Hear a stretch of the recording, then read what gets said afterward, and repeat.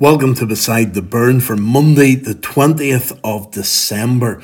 It's hard to believe that we're into the last week of our daily devotional in the book of Ruth. We're on day 21 of Finding Hope Under Bethlehem Skies, and I hope you've really enjoyed this journey through Ruth. And you've been able to pick up all the little links between the story of Ruth and the nativity story in the New Testament of Jesus being born in Bethlehem as a saviour to the world. We've still got these next five readings to go, and I hope you've been able to follow along in the book as well. So today we're on day 21, and we're going to look together at Ruth chapter 4 and verses 7 to 10. And today we're dealing with two really important ideas from the Old Testament that are central to this story of Ruth. And that's the idea of somebody's name and somebody's land. Often in the Old Testament, and indeed right throughout the Bible into the New Testament, often names have meaning. And whenever we hear somebody's name, it usually tells us something about that person.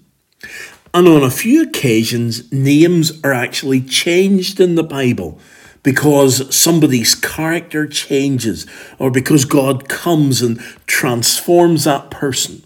So we've got Jacob, who becomes Israel and becomes the father of a nation. Whenever we're in the New Testament, I suppose there are a couple of examples. Saul becomes Paul, and Simon becomes Peter, the rock on which Jesus builds upon. And so in the book of Ruth, we have these two ideas going side by side, and they lead us to being introduced to the kinsman redeemer, who is this great character, this great position within Israelite society of somebody who will maintain the name of a dead person and will also ensure that their land is rescued as well. So the kinsman redeemer takes both these things, the name and the land, and looks after them. You see, land is important because it's linked so closely to the promised land. The Israelites, whenever they escaped slavery in Egypt, they were told that they were going to the promised land, the land of Canaan, the land flowing with milk and honey.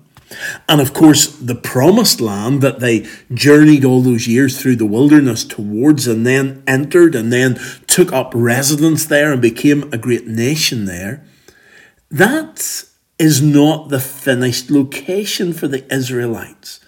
That's only a little foretaste of what's to come, because they came out of slavery. They went to the promised land and settled there, but then they are to look ahead to the true promised land, the land that's to come, that we look forward to today, of being in heaven with the new heaven and the new earth and being in God's presence. So the land was the inheritance of the people. It starts off with Adam and Eve in the Garden of Eden. And whenever they sin, they're banished from that garden. And that was a perfect paradise for them to live in. But because of sin, they're thrown out and they're kept out. Abraham was then promised the land. And then they went as a nation from Egypt and eventually arrived in the land of Canaan. So land is really important. And they also had this concept that God gave them of the year of Jubilee, that every 50 years, land always reverted back to the original ownership of the land. So if you had a piece of land, you could sell that land to someone else to use. But in the year of Jubilee, that land would come back to you again. So whenever somebody bought your land, they were really only renting it for a set number of years until the year of Jubilee would come round. So if the year of Jubilee was last year, then you'd be renting the land for 49 years. If the year of Jubilee was next year, you'd only be renting it for a year. And the cost of the land would correspond to that. And this all points forward to the wonderful promise of heaven. And you see, land is no longer what sets us apart and what is our inheritance anymore.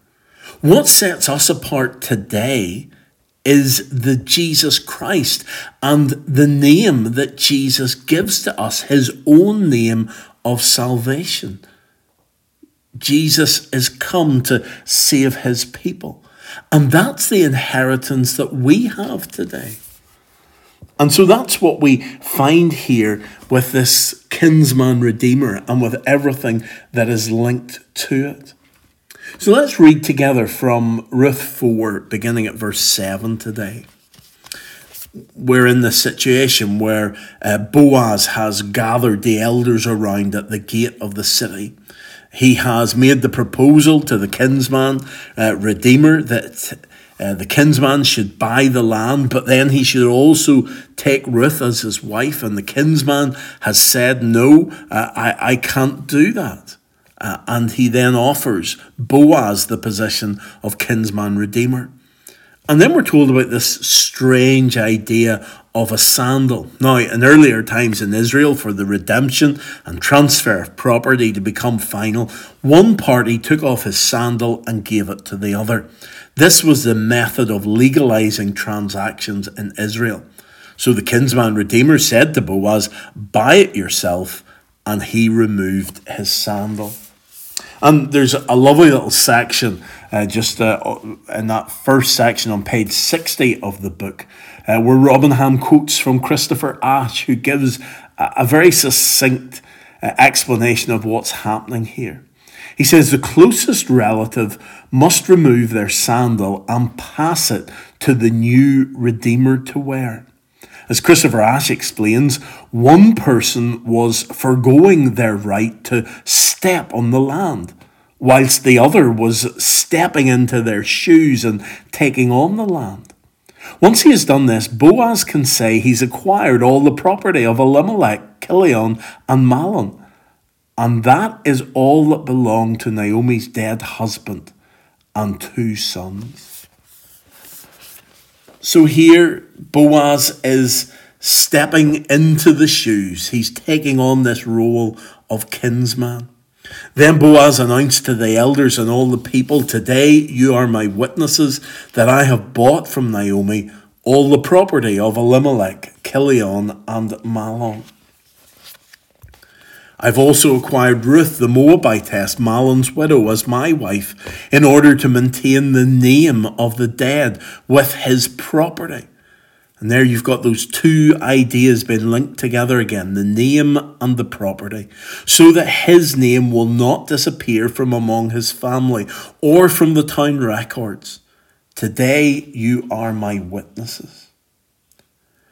Now, what's interesting here is that Boaz claims to be maintaining the name of Elimelech. And indeed, that's what the kinsman redeemer was to do. But as we'll see by the end of this week, it's not actually Elimelech's name that continues down through the years, but it is actually Boaz's name. And whenever we trace the lineage from Abraham right through, it comes through the line of Boaz. Yes, Ruth is there as the wife of Boaz, and she gives birth to Boaz's son, but never is it mentioned that it's Mahlon's son, or that it's Boaz, or that it's Elimelech's grandson.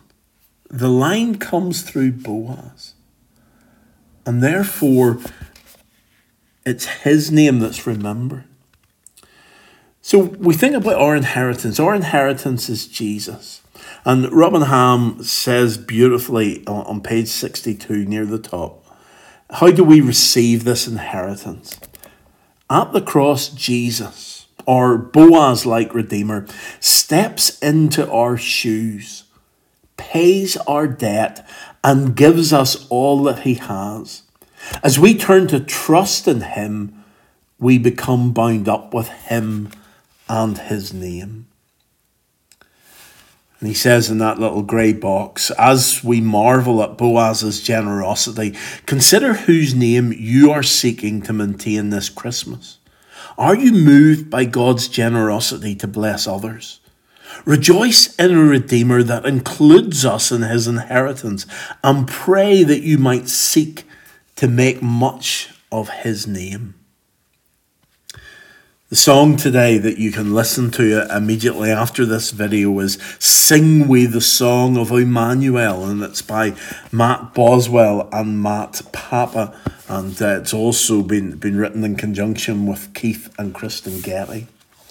Now, obviously, Jesus is our kinsman redeemer. He steps in to pay a debt that nobody else could pay. He gives us a name, his name, the name that is above all names. And our song today is Sing We the Song of Emmanuel. And in the song, we sing of the wonder of God who has come to earth. And in the last verse, we sing, we spread the news of Emmanuel, the joy and peace he brings. And that's what we're to do, to spread the news of Emmanuel, to tell others of his joy and peace. So let's bow before him in prayer together.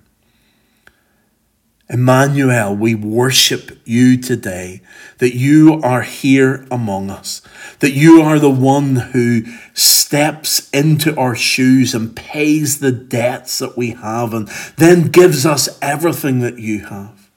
And Lord, we worship you for that, and we turn to you today to trust in you. We thank you, Lord, of this wonderful picture of a kinsman redeemer stepping in. And Lord, we praise you that you have stepped in for us. And therefore, Lord, we trust in you today, we rely upon you, and we worship you in Jesus' name. Amen.